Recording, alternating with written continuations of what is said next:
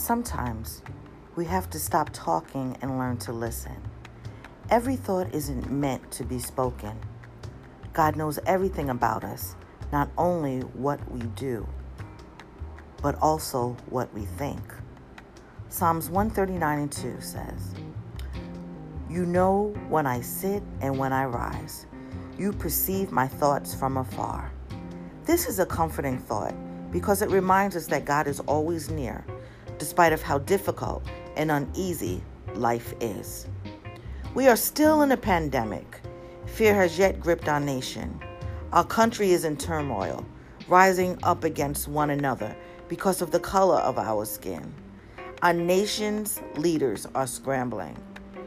Our church leaders are being uncovered and revealed for their truth. This all because of actions and words spoken. Beloved, I'm saddened because we, the people of God, have become distracted.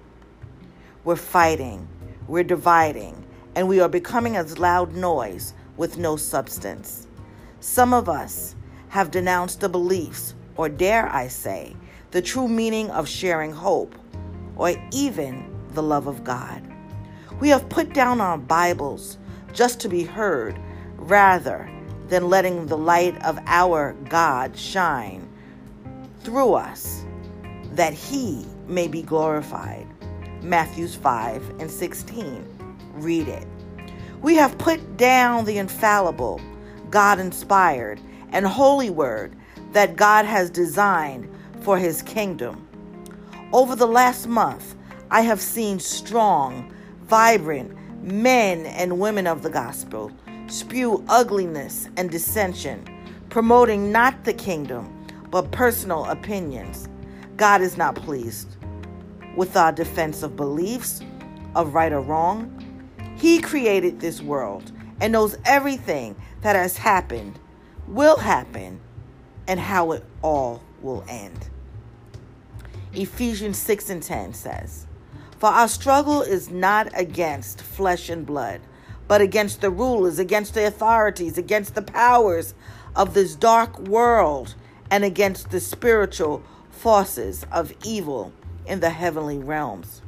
My prayer is that we not be like the church of Ephesus in Revelations and forget our true love for God and stop talking to be heard. God knows our thoughts. Ask yourself, is He pleased? Are you edifying a godly character or your opinion? Let me say this. Romans 1:18-32. The word says, "No sin is greater than another." Read it. Beloved, as we continue to navigate, reflect back again. Ephesians 6:12. "For our struggle is not against flesh and blood, but against the rulers, against the authorities, against the powers of this dark world, against the spiritual forces of evil in the heavenly realms." We must stand up against sin on every level, not just the brutality of the police and the race, but the liars, the thieves, and abortion, but all sin, and rally together for the cause of Christ. Every thought isn't meant to be spoken, but definitely put before the Lord in prayer. Ephesians 6:11 says, "Put on the whole armor of God, that ye may be able to stand against the wiles of the devil.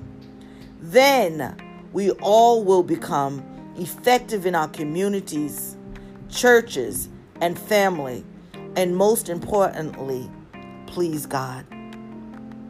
Father God, we thank You for another opportunity of life, health, and strength.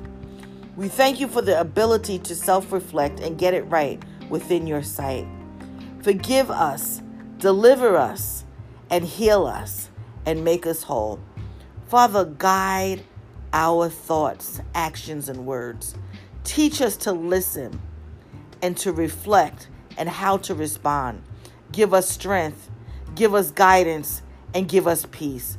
For all glory and honor belongs to you. Beloved, this is Evangelist Robinson. Thank you for listening in to Prayer, Power, and Praise. Continue to share hope so that others will see God through you. Go in peace. God loves you, and so do I. We'll chat soon.